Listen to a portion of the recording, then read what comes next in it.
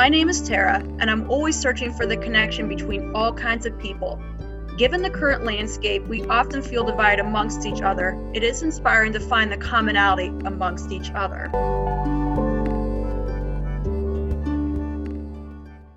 In the essence of inspiring, the guest I'm talking to today was able to go to school full-time while working full-time and taking care of her two daughters. With her mindful and calm demeanor, she has also inspired the team she leads to keep cool under pressure and to persevere through the tough times we face. Please welcome my next guest, Alice Carroll. Thanks for joining me today, Alice. Thanks so much for having me, Tara. Wow, that was a great introduction. Oh, thank you. You're very kind too. I always like to give my listeners just a brief introduction before we deep dive in there as well. So let's start right off the bat here. What is your specific title and what department do you work at for Ohio Health? Sure. I work as an executive coach and as the director of the Leadership Academy at Ohio Health. Yeah, oversight for the leadership development of 1,400 to 1,600 leaders, depending how you count. And I'm lucky enough to do that with a really awesome team. I'm so glad to be part of your team. I'll just say that right off the bat. And also, very good statistic point, 1,400 to 1,600 leaders. I guess I never realized how many leaders we have in the organization. Pretty big audience. Yes, that's a lot of people to capture their attention and hopefully inspire them and just lead their teams through challenging times that we're facing as well. So thanks for sharing that. Yeah, and I think of it as that's 1,400 people who influence 30,000 people who work for us, who are part of families and communities that extend beyond that. So it's a really big reach, potentially, if we're doing our job right, to the difference that we can make and the impact we can have. That's a very good point right off the bat there, too, that you start with that small group, but it transcends to our whole organization. And then even another layer to that, it goes beyond into the communities that we serve, too. So that's a good touch point for the many layers that we can hopefully impact and inspire a lot of people as well. Mm-hmm. Cool. All right, so let's do a little bit of a deeper dive here. So first off, congrats on completing your master's back in May. Yay! Thank you so much. Yeah, that's not an easy feat from what I understand. So yeah, kudos to you. I bet that had to be challenging there as well. But my first question within that realm then, what ultimately made you decide to go back to school to get your master's? Well, I have sort of a two-part answer. The tactical answer is that I definitely had encouragement / pressure from my leader. Okay. I've been lucky enough to have a really great and robust career traveling through HR and through different levels of leadership, all while rocking a bachelor's in theater arts, and definitely have learned a lot along the way. And my leader caringly said, listen, I'll consider you for this role. And it wasn't the role that I'm in now. It was a couple of roles back because I know you and I know your work. But if I were to be looking at your resume and see that your formal education was in theater, I probably wouldn't consider you for this. So you're selling yourself short. You don't go back and pursue something that backs up the knowledge that you have been able to gather in intrinsic ways. So that was the impetus for me to say, okay, it's finally time to do this. But then on a personal level, I love learning. I'm definitely a lifelong learner. It's a big part of who I am and how I function in the world.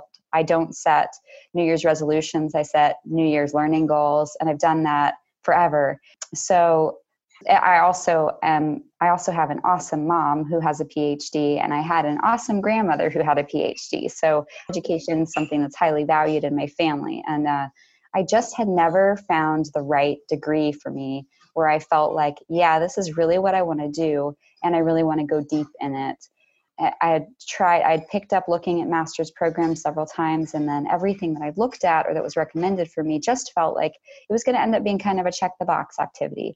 This was going to be something that would say, yeah, she's got a degree, or, yes, she has an MBA, but nothing where I thought I'm going to be a better person as a result of this program. And it was important to me not to do that. So with the kind of the universe aligning, with my boss kicking me in the pants and me having a clearer idea that, you know what, learning and development and how organizations function and how organizations and leaders can do the best work they can do to change the world that we live in. By the time that crystallized for me as something that was really important, I was able to look again, and I was lucky to find a program that looked like it was made for me. It just all kind of aligned. Wow. First off, you brought up a lot of really good points. I feel like we can definitely go down some rabbit holes, and this could be a great 3-hour conversation. Sorry, Tara. No, I love that, because that just brings up really good points as well. And I feel like you said it beautifully there near the end, where it's like all the stars align, that you have that your boss or your director kind of being an influence to you and giving you guidance on, hey, if you really do want to move up in this position, this would be the best way to look at it strategically. So that's great that you had your boss look out for you there as well, just to give you some insight, because I feel like unfortunately most people don't have that with who they work with, and that always breaks my heart when they don't have a great relationship with their boss or who they work with. And then on the other fact too, that you mentioned that you always love learning and you're always curious to learn new things. So that's kind of, it seems like, gave you the drive or the motivation there as well. And that's awesome that you've had two very inspiring women got all the way up to their PhD level too. So, I mean, just a lot of the influences and things lining up, it just sounds like it was a perfect combination for you to just dive in and see what happened. Yeah. I definitely feel really lucky in all of that. And honestly, I believe if I had told my leader no or not now, he still would have supported me and backed me and had my back and helped me develop in other ways. But it was exactly the push that I needed to get serious about what I would have wanted to be doing anyway.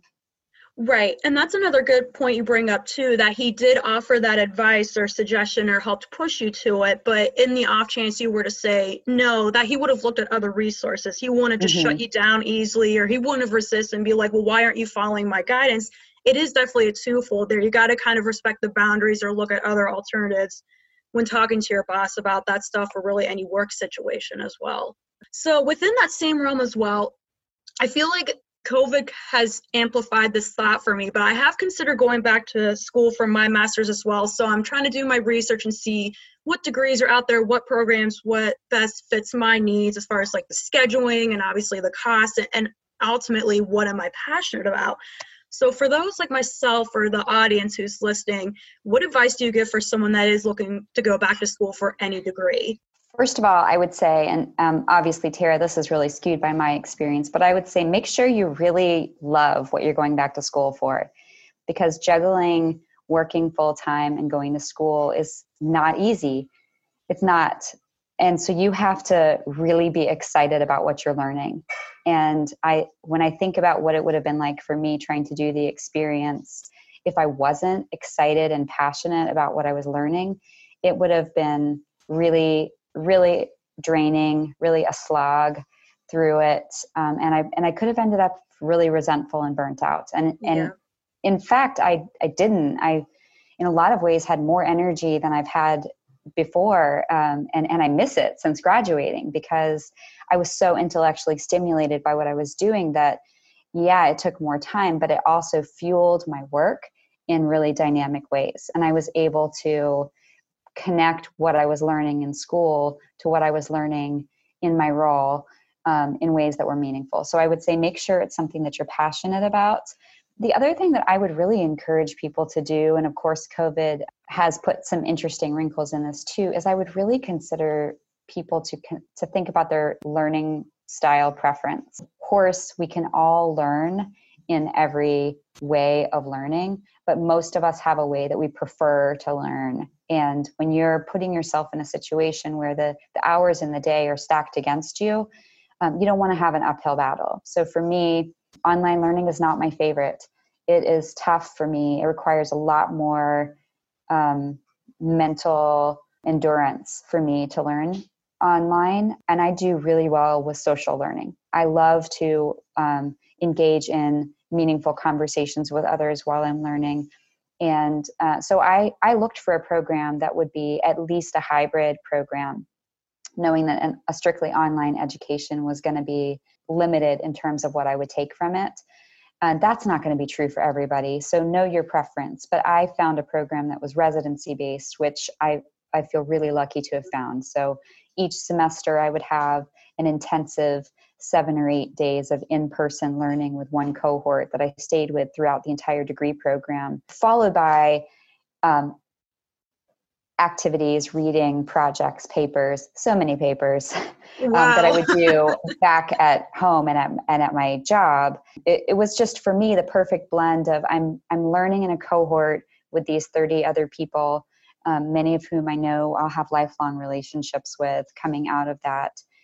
And I have the ability to apply what I'm learning to my work setting and do projects and papers in my organization that really made my learning immediately applicable. So there were no case study papers really that were ambiguous or hypothetical. Everything that I did was tied to real business, real experiments. So for me, that really worked. I would just say it's not going to be the same answer for everybody, but take the time to think about what's the learning situation you're going to thrive in, and look for the program where you're going to have what you need to feel like you're not dreading it, you're looking forward to it, and you're able to grow and blossom. Absolutely. Excellent points that you bring up there as well. The first key point being is that you got to be very interested or passionate in what degree that you're looking at, because if you don't have that passion behind it, it's going to seem like a dread to get all the papers done and take all the tests, and you kind of lose your sense of motivation or lose your sense of purpose of why am I doing this again. So that's a very good point as well. And then the second point being, it just sounds like doing a lot of research as well. So how do you like to learn? Do you want to do all online? Do you want to do a hybrid? Do you want to go back and do all of your classes in person? Obviously with COVID, whenever we are able to start doing that. But since there's different learning styles, trying to find one that suits you the best too, as far as your schedule and learning style, and seeing if you're able to connect it to where you are working at now. So with you being in the learning department and with your master's in organizational development, as you mentioned earlier, when you were doing case studies and projects, it wasn't really that difficult per se. I don't mean to put words in your mouth, but at least you were able to make it relatable to what you were doing currently, so it wasn't too big of a learning curve then. If, again, hopefully I'm not putting words in your mouth, but that's like the sense I got. Yeah, definitely. I don't think you're putting words in my mouth at all. It was relevant and timely. And even if what I was talking to leaders in the organization or associates in the organization wasn't directly related to my job, every conversation I had that helped me deepen a relationship or build a new relationship actually ended up helping me in my role at the time I was leading the learning team. So the learning team's visibility was able to rise up to some extent because of conversations that I was having with people about big ideas. And then while I was there, I could say, oh, hey, let me tell you about some of the great things we're doing in learning, because learning, for anybody who is listening and knows, is sort of the organization's best kept secret. Yes, it is. I 100% agree on that. I'm glad that our visibility is rising and people are starting to reach out to us as well. Because when I joined the learning team a couple of years ago, and I worked for Ohio Health in a previous position before I moved to learning, I didn't even know that department existed. I didn't know that simulation existed, that learning existed, clinical education, like that was all new to me. So kind of going further back in the conversation within the same realm, so obviously, like getting your technical education, your master's, bachelor's, whatever degree you have, I feel like that definitely coincides to life experience as well. That shapes you into who you are and how you move up the ladder, how you progress in your job and your career as well then. So within those hopefully valuable life lessons, what have you learned from those lessons that you're able to apply to work then, or your education that has helped you out then? So what we're looking for here is really the kind of what's the non-formal learning. Yes. Is that right, Tara? Okay. Yes, absolutely. Yeah. So as you could tell from my earlier story and rocking the theater degree for as much of my career as I have, I'm a huge believer in a highly engaged learner being able to learn a whole lot without formal education. Yes. And I definitely throughout my career, HR is my second career. My first career was theater education, but throughout it have kind of raised my hand for any opportunity or followed my curiosity into new territory. That's really helped. And when you're in the right places with people who are willing to take a chance on you, sometimes that's all it takes. It's just raising your hand and saying, I'd like to try that actually. Or, yeah, I don't have any experience in this, but I'm really curious. Can I tag along and learn more? That's really been the path for me for a lot of growth. I was really lucky in a previous organization to be able to just keep raising my hand for new opportunities and being put in places where I could just follow my curiosity and passion and stay in the rookie mindset for a long time. And I think that there's really something to that. When you know you don't know, you can often be a better leader than when you think you know. Yes. That I would say that's been true for me. Some other things I'll add, which I think is more along the lines of the question you actually asked me versus the question I just decided to answer. No, you're good.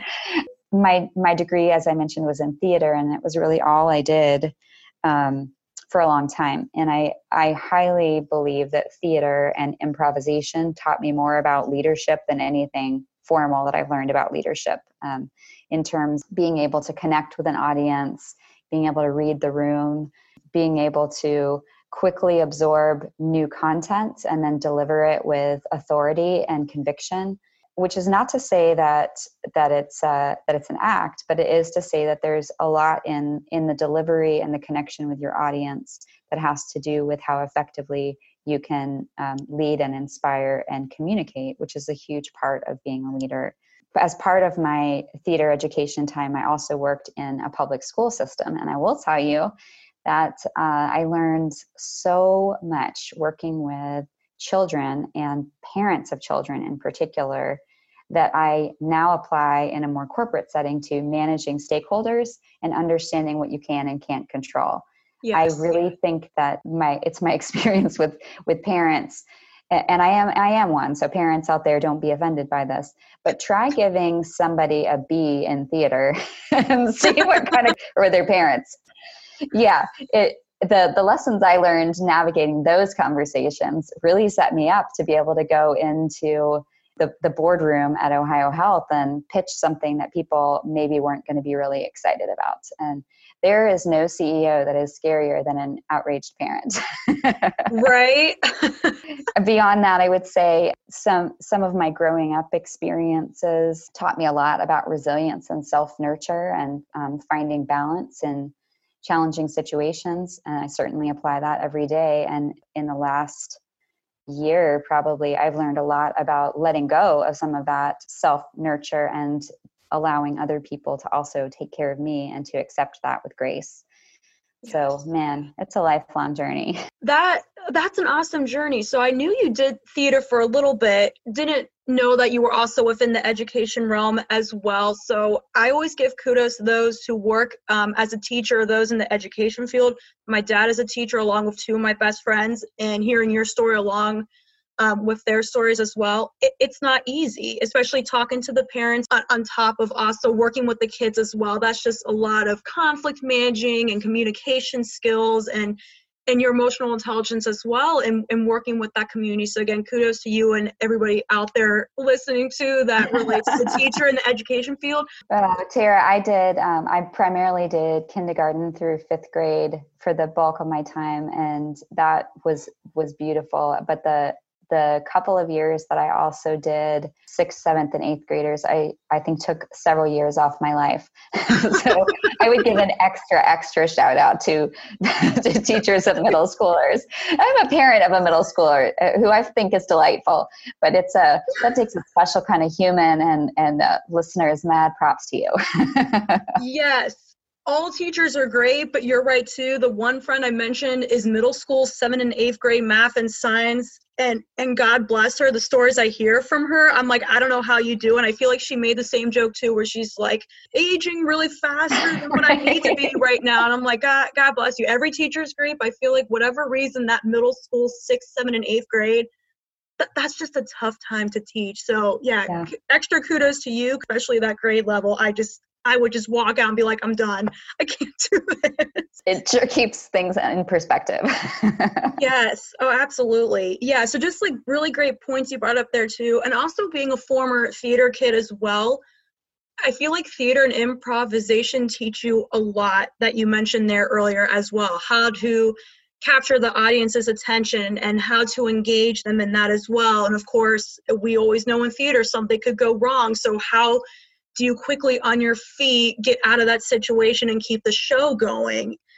Regardless of your degree, you can always learn something from that as well as far as soft skills. But I really feel like theater is such the underdog there as well. I feel like it really Right. teaches you a lot that other courses or degrees don't teach you. Not to downplay them either, but I really feel like theater and arts is just such an underdog with degree Yeah. and what you learn from it and how you can apply it later in life like yourself. And as you're talking to Tara, it's triggering for me another point that I want to make about that, which is in theater and in improv, it is a team sport. You cannot do it alone. I mean, be serious, even if it's a one-woman show, you're not doing it alone. Somebody is running the light, somebody's stage managing. So there are the people who are in the spotlight who are getting the attention and the recognition. There are always just as many people, usually more, behind the scenes making it possible. And you have to trust each of those people. And if you're doing improv, or I mean, really any theater, but I'll highlight it for improv specifically, you don't look good unless the rest of your team on stage looks good too. You're never going to succeed if you're out for you. You have to be there for the team and think, how do I help my acting partner really shine here? How do I make it easy for them to look good? And that's how together we put on a great performance. And I think I carry that through to the way that I approach work. And hopefully people feel that from me, but I'm always looking for like, what's going to help my partner in this really shine. And I know, and I trust that ultimately that's going to be good for me and my team as well. And then who's behind the scenes that's making this possible that deserves a little bit of spotlight. 1,000,000% agree on that. Very good point with theater. I feel like a lot of people don't recognize is that it is a team effort. Whether you're on the stage or behind the scenes, it does take everybody's time and commitment to make sure the show does run really well and that you all collaborate together too. You may have the lead in the show, but that doesn't mean you're going to be able to do everything. You know, you got to rely on your other castmates and the costume people and the stage people, because you're right. It is a team effort to make the show happen for it to run successfully. It does not rely on one person whatsoever. Yeah. And as a leader, if we ever forget that, we've really lost what we need to remember to be able to be an effective leader. Absolutely. Yeah, I'm just going back to that notion that theater and arts skills, it definitely transpires into leadership skills or just everyday working schedules as well. Just like sports, when you're working with a team in order to win the game, you all have to do your part and contribute. It's from both sides there as well. So kind of shifting gears here then, since you are in a director level within a big organization as well, I'm always curious to ask my guests this question. What has been your personal experience being a woman in a director level position then, if you care to share more on your experiences with that? Oh gosh. Well, let me tell you, Tara. I'm always curious. Yeah, actually, this is something that I've thought a lot about, and I am really passionate about helping women in leadership and helping organizations set the stage for women in leadership to shine and thrive because it's good for everybody. I definitely will say that one, my perspective has evolved, and two, I hope that the world and that we're living and working in is evolving too. Yeah. So I'll start with, how much time do I have? Take as much time as you need. There's no stopwatch or time or anything. So yes, please don't ever hesitate to take your time on sharing anything. So I'll start with a story from a previous organization that kind of I've shared this story before, but I think illustrates some of what this arc has been for me personally, and I think for women leaders in general. Sure. I at one point in an awesome organization was an up and coming performer.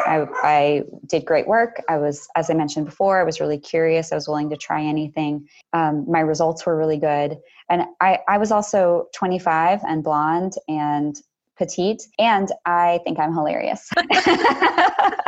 And so I had somebody pull me aside, and my personal style is fairly visually expressive. I'm coming from the arts, so I love interesting fabrics and colors and patterns and feminine silhouettes I'm drawn to. So you get a picture of what 25-year-old Alice might have looked like. Right. And somebody pulled me aside and, out of caring and compassion, said, listen, I really want to put you in front of a client because of the quality of your work, but I can't take you because they won't take you seriously the way you look.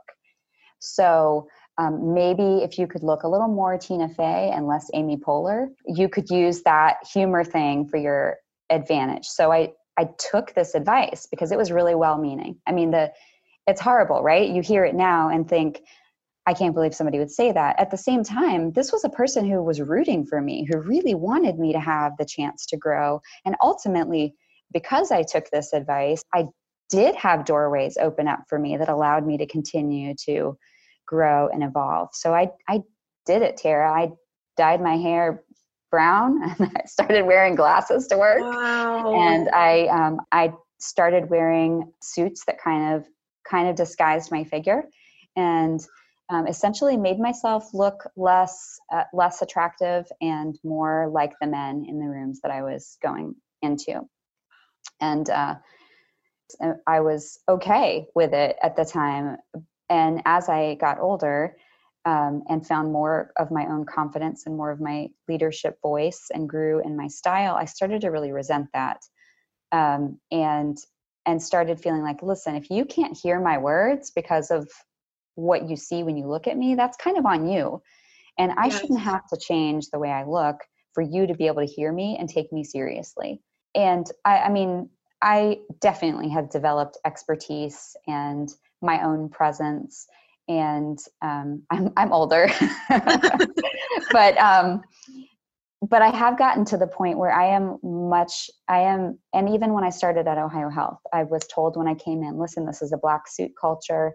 That's what you wear. If it's, you can wear what you want on a normal day, but if you're doing a presentation, you wear pants, you wear a black suit, this is what you do for them to take you seriously.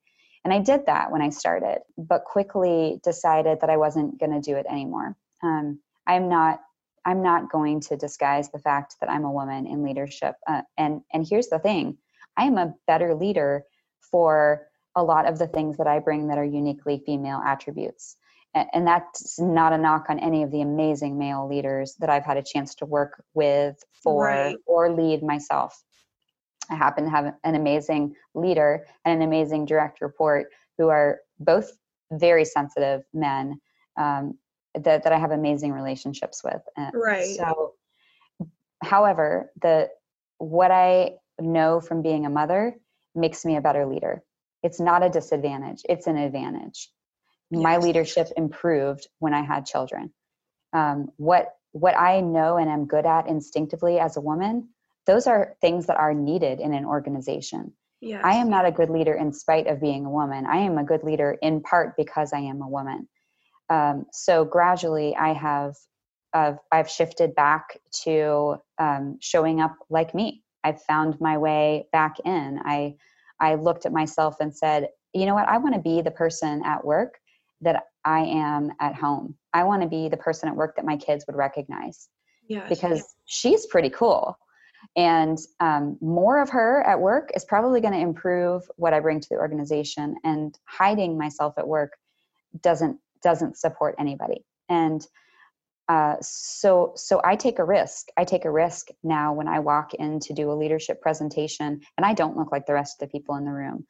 I take a risk when I talk unapologetically about my kids, about my emotions, about my experience as being a woman.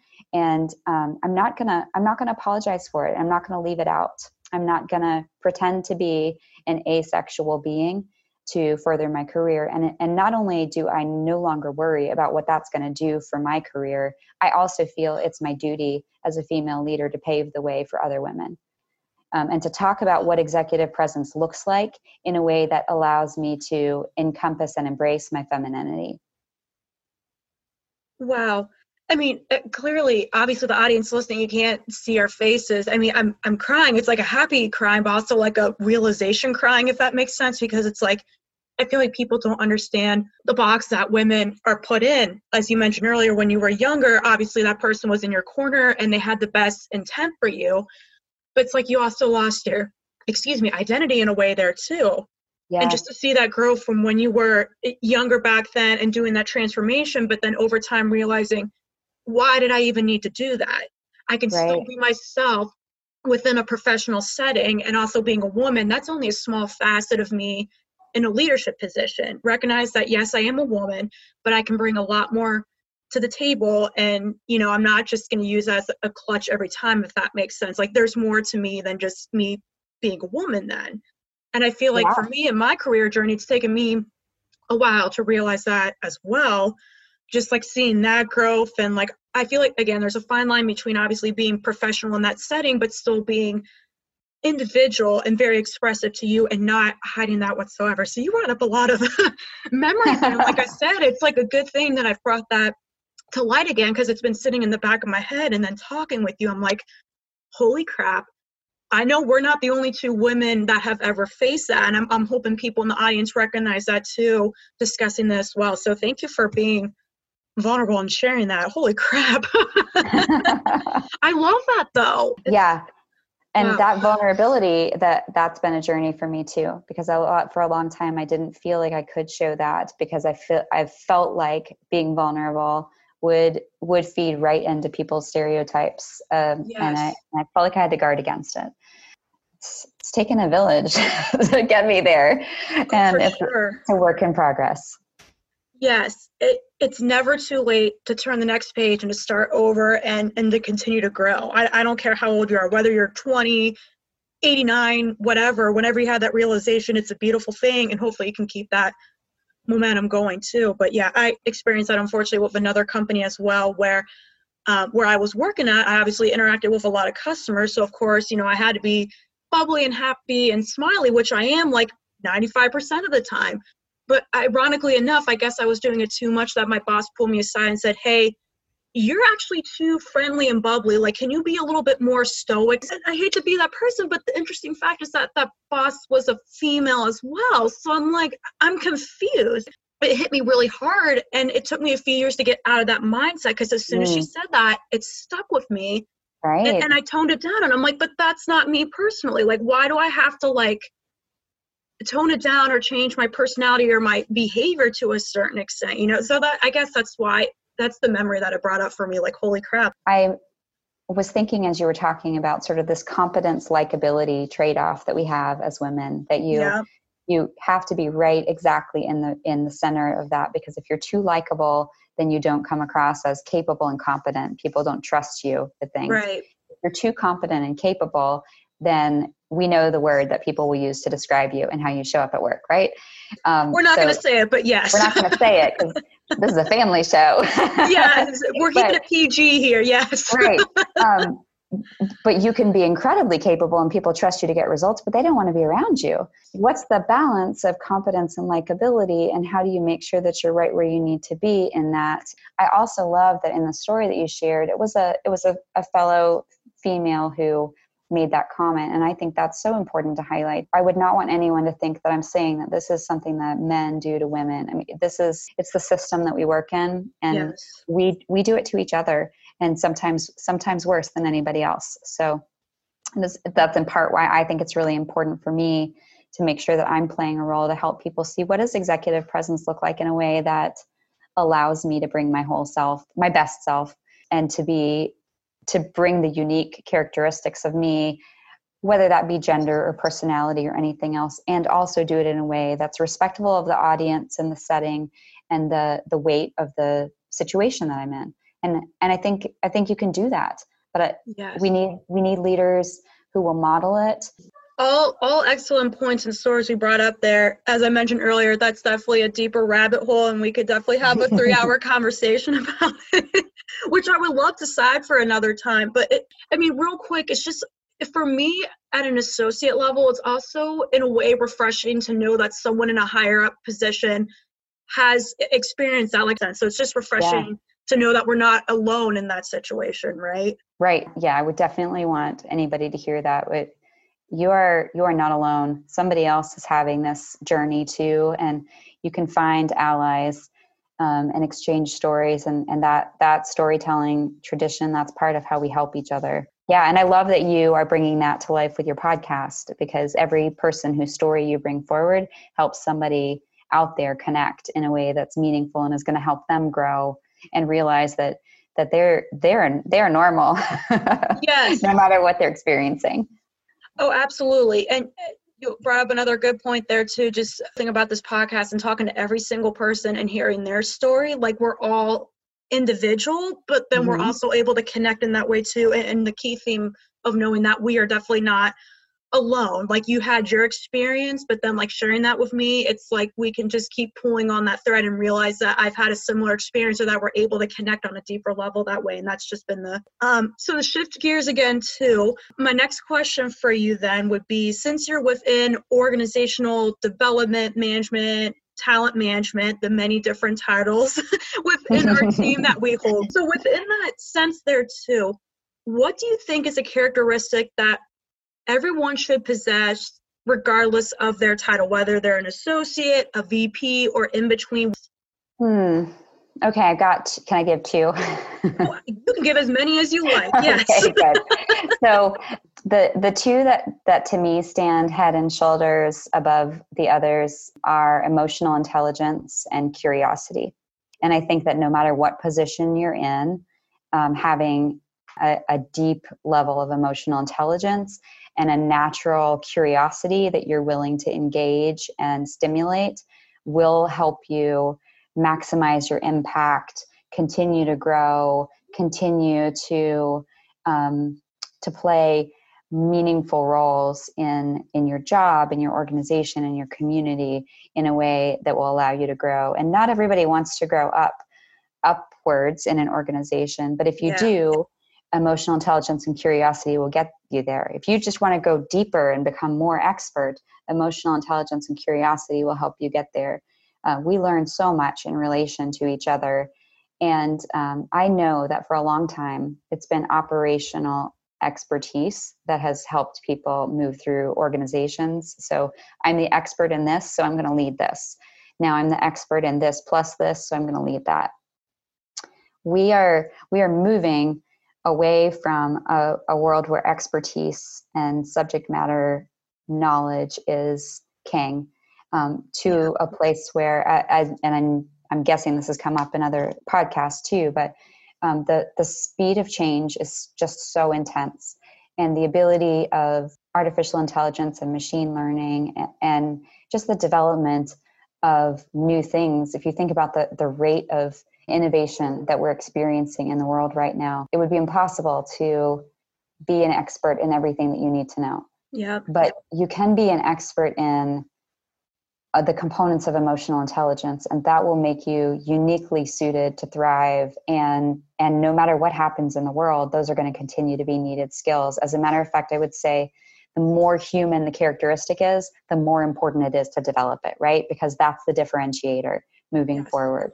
So emotional intelligence, made up of self-awareness, self-management, relational awareness or social awareness, and relational management. That's what allows you to be in control of yourself, to understand what others need and how to reach them, so that you are able to deepen the relationships, whether that's to help you advance your thinking in an area of expertise, whether it's to help you inspire and lead others, whether it's to help you understand the community and social issues. You can't do that if you can't truly be aware of what's happening for you and be aware of what's happening for others. And then curiosity, I think, gosh, I would hate to see us lose our curiosity, because that's That's what propels the innovation and leads us into new experiences and growth. You said something earlier about you're never done growing, and like heaven forbid we are, because the saddest thing somebody can say is it doesn't get better than this. Right. I hope to be growing and learning and evolving and learning new things until the day that I die. That will be as good as it gets. Yes. And I think that if you're curious about things, you don't go into them being committed to being right, as we know. And you do go into them thinking, what else can I learn from this? What might I be missing? What do I not see yet that would be helpful for me to know? Who have I not heard from? Whose voice are we missing? And, you know, particularly if you think about the climate in our world today, is we have an increasing awareness of voices that are missing in the conversation. And I think about how important it is to be curious about both what you are hearing and what you're not hearing that you should be, who you're not hearing from that you should be. Excellent point there again as well too. And it just, when you were sharing that, got me to thinking, like, is emotional intelligence and curiosity, are they actually intertwined then? Where you have the self-awareness piece and the empathy piece with it, but also being curious to learn more about a particular topic or what is going on out there in the world, as far as people like checking out books at the library or watching films on Netflix. I feel like within that conversation, I feel like both of them could be intertwined too. Yeah. Good question. So as I'm saying this, I'm aware that there are people who probably know the real answer. So let me just preface it by saying this is just Alice's thought at the moment. Sure. Which is that I think that if you have a low emotional intelligence, a low self-awareness, low ability to connect socially or relationally with others, you're probably in a state of ego threat a lot. And when your ego is threatened, you can't be curious because you're in survival mode. So I would say that the more you are focused on surviving, on not losing, on not being exposed as a fraud, on not being chased or shamed or disadvantaged in some way.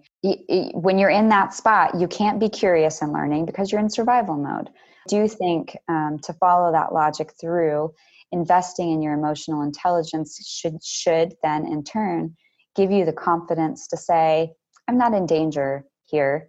I know myself, I know the situation I'm in, and I know how to navigate it. So I can afford to be curious. I don't have to keep my guard up. I'm not being hunted on the savannah. I can slow down and be curious and ask questions and learn more because I'm not threatened.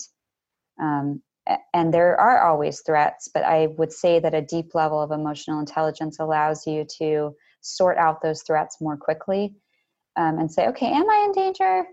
Or no, I'm not in danger, actually. I'm okay. I can get regrounded quickly and then shift back to a place where I can be open and curious. Right. Good points you brought up there too, because when I talked to Sue Heiser earlier in the podcast, we did talk about the growth mindset and how one does progress in growth and how you kind of get out of that, what does she call it, the lizard brain survival mode, and shift out of that to being a more curious, open-minded person. And I really feel like there is that emotional intelligence or empathy piece with it as well. I feel like when you're curious, that you're more open-minded to understand people when they're talking and trying to get their point of views as well, even though you may not agree with it necessarily. It's just you got to recognize the other person's emotions and where they're coming from as well. And I definitely feel like that's where the curiosity and the open-mindedness there. There's an idea that I picked up in a book that I've been reading recently called The Craft of the Warrior that has really been helping me think about fear and threat, and that it's like you don't have to be afraid if you know what to do when you don't know what to do. And if you think about it, that is in our real lives, because we are really not in truly dangerous situations. So if we can develop our own sense of, I don't have to worry because I know what to do when I don't know what to do. And that really is tapping into that emotional intelligence. So if I this is now just my words, not the books. Sure. if I don't know what to do, I can zoom in and say, okay, what's happening with me? What's my self-awareness? And then I can reflect out and say, okay, so what's actually happening here versus what I initially thought might be happening that I can pay attention to. Okay, now can I go back in and trust my instinct and trust that I don't have an external reference point for what great looks like in this situation. So I have to be my own compass for that. And can I trust it? And now can I take the steps without being 100% sure that it's the right thing to do? And I would say if you've developed the right relationships, you'll find that you can do that. And even should you fall, people will have the grace to pick you back up. Absolutely. Yeah, I agree with everything you said there as well. Just excellent points there too. I really feel like all across the board, definitely emotional intelligence is definitely a characteristic. Curiosity is a new one for me. So that's very exciting to hear that you think that's just a characteristic that everybody should possess. And I totally agree with you on that. I guess I never thought about it that way. You know what though, Tara, I would use curious as a word to describe you. So, and I think Thank other you. people who know you would say that too. I think so too. Yeah, it's hard to like describe that when I'm talking about myself. I feel like when other people bring that up, it's like, yeah, that's actually a good point. I guess I've never seen it that way before. But yeah, I think I'm a curious person. Hope to continue to be that way up until the day of my last breath. Really, like you mentioned earlier too. I don't ever want to stop being like that, because that would be a really sad time if I ever stop being curious or just want to learn at some point. Something's going on there. Nice, cool. So to wrap it up here, then too. In the conversation we had there earlier, you did mention some key things like artificial intelligence and machinery as well within organizations as well, and how a lot of them are trying to adapt to that ever-changing working landscape. So within that same realm, what trends do you see in the next 5 to 10 years just in the general workforce or within like talent management, organizational development that you would want to share? Yeah, so I think a lot of it is sort of what I hit on. The nature of work is changing and will continue to change at a really fast pace. The things that humans do at work, I predict, will be very different in just a few years, and certainly maybe unrecognizable in 15 years. If you think about the jobs that we do and how when we were children, either they didn't exist or we didn't know they existed. When I look at my daughters who are 10 and 13, I think there's no way that I'm even going to ask them what they want to be when they grow up, because it doesn't exist yet. Yeah. So I think that the nature of work, I think, will be more focused on the uniquely human attributes or the skills in advancing technology quickly. So I do think that if you're somebody who knows how to do or can learn how to do the machine learning and programming that is going to help drive that amazing efficiency and growth, that's a huge career trajectory. And that's going to be, you see the rate at which those skills become stale too. So those people are going to have to be super curious to continue to constantly upskill. And that's a factor for talent developers, is that we can no longer, and you've heard me say this before, but we can no longer hire people for a skill and then just teach them how to do it at our organization.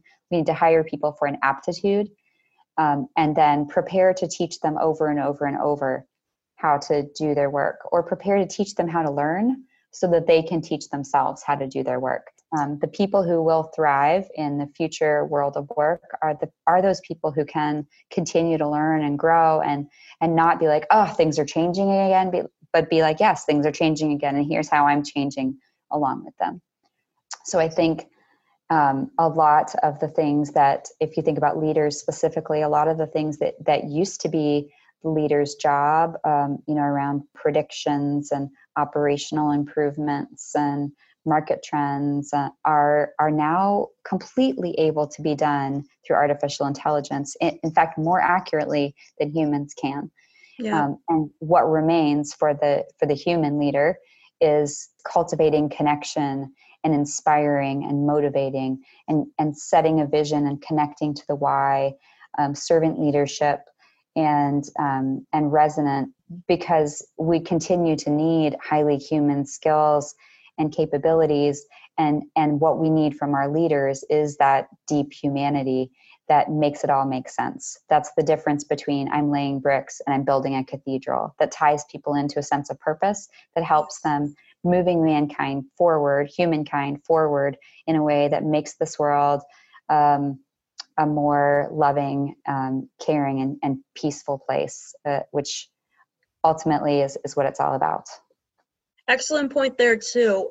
Technology and robots have been able to help advance a lot with humans over the past 50 years, 100 years, however far you want to go back as well. So that's a good point, and that's obviously going to accelerate. But the thing that most artificial intelligence and robots can't do is have that human connection. So we're always going to need that no matter what. Like, as much as I love technology like Facebook and texting people, there's just a deeper connection when I'm talking to you and can see you on the camera. That's a deep connection to me. Even though I can do that with texting, it just has a different value in that sense as well. So I feel like that'll never go away, and we're always still going to need that as humans no matter what. And another good point you brought up too was just the mindset. You could go into it saying, well, yeah, I'm like laying bricks down to build something. Or you could have the flip side of that mindset being like, you know what? I am building that beautiful cathedral or church or building to help serve the community at large. So it could really just come down to the mindset that you go in to work every day and realizing the impact that you could have on one person or just a big group as well. So that's a really good point you bring up there too. Yeah, I'm not sure if I answered your original question because I kind of drifted, but No, you're good. I love it when it drifts off and goes down another road there. So yeah, you're right. I mean, it's just interesting to see artificial intelligence. I feel like that's kind of the new like buzzword as far as there's like artificial intelligence chats. Like when I go to pay my credit card bill online, there's a little chat box robot that pops up or whatever. And I always found that was interesting. I don't ever use them, but just to see like how a lot of those companies are transitioning to that too. I thought that was interesting. I'm like, I didn't even know that technology existed really, and that a lot of companies are starting to use them. Yeah, and I mean, I'd be lost without my Alexa.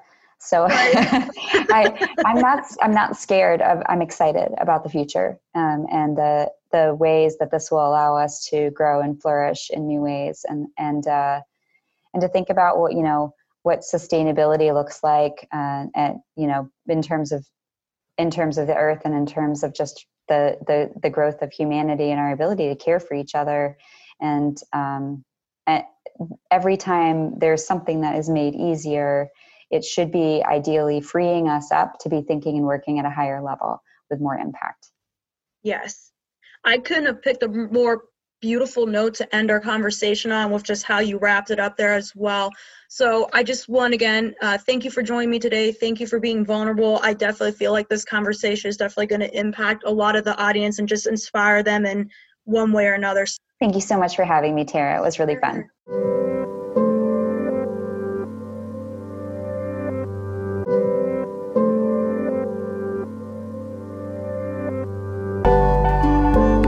Always remember to be kind to yourself and one another. And remember, if you don't have an invite to the table, make your own. This is Table Talk with Tara.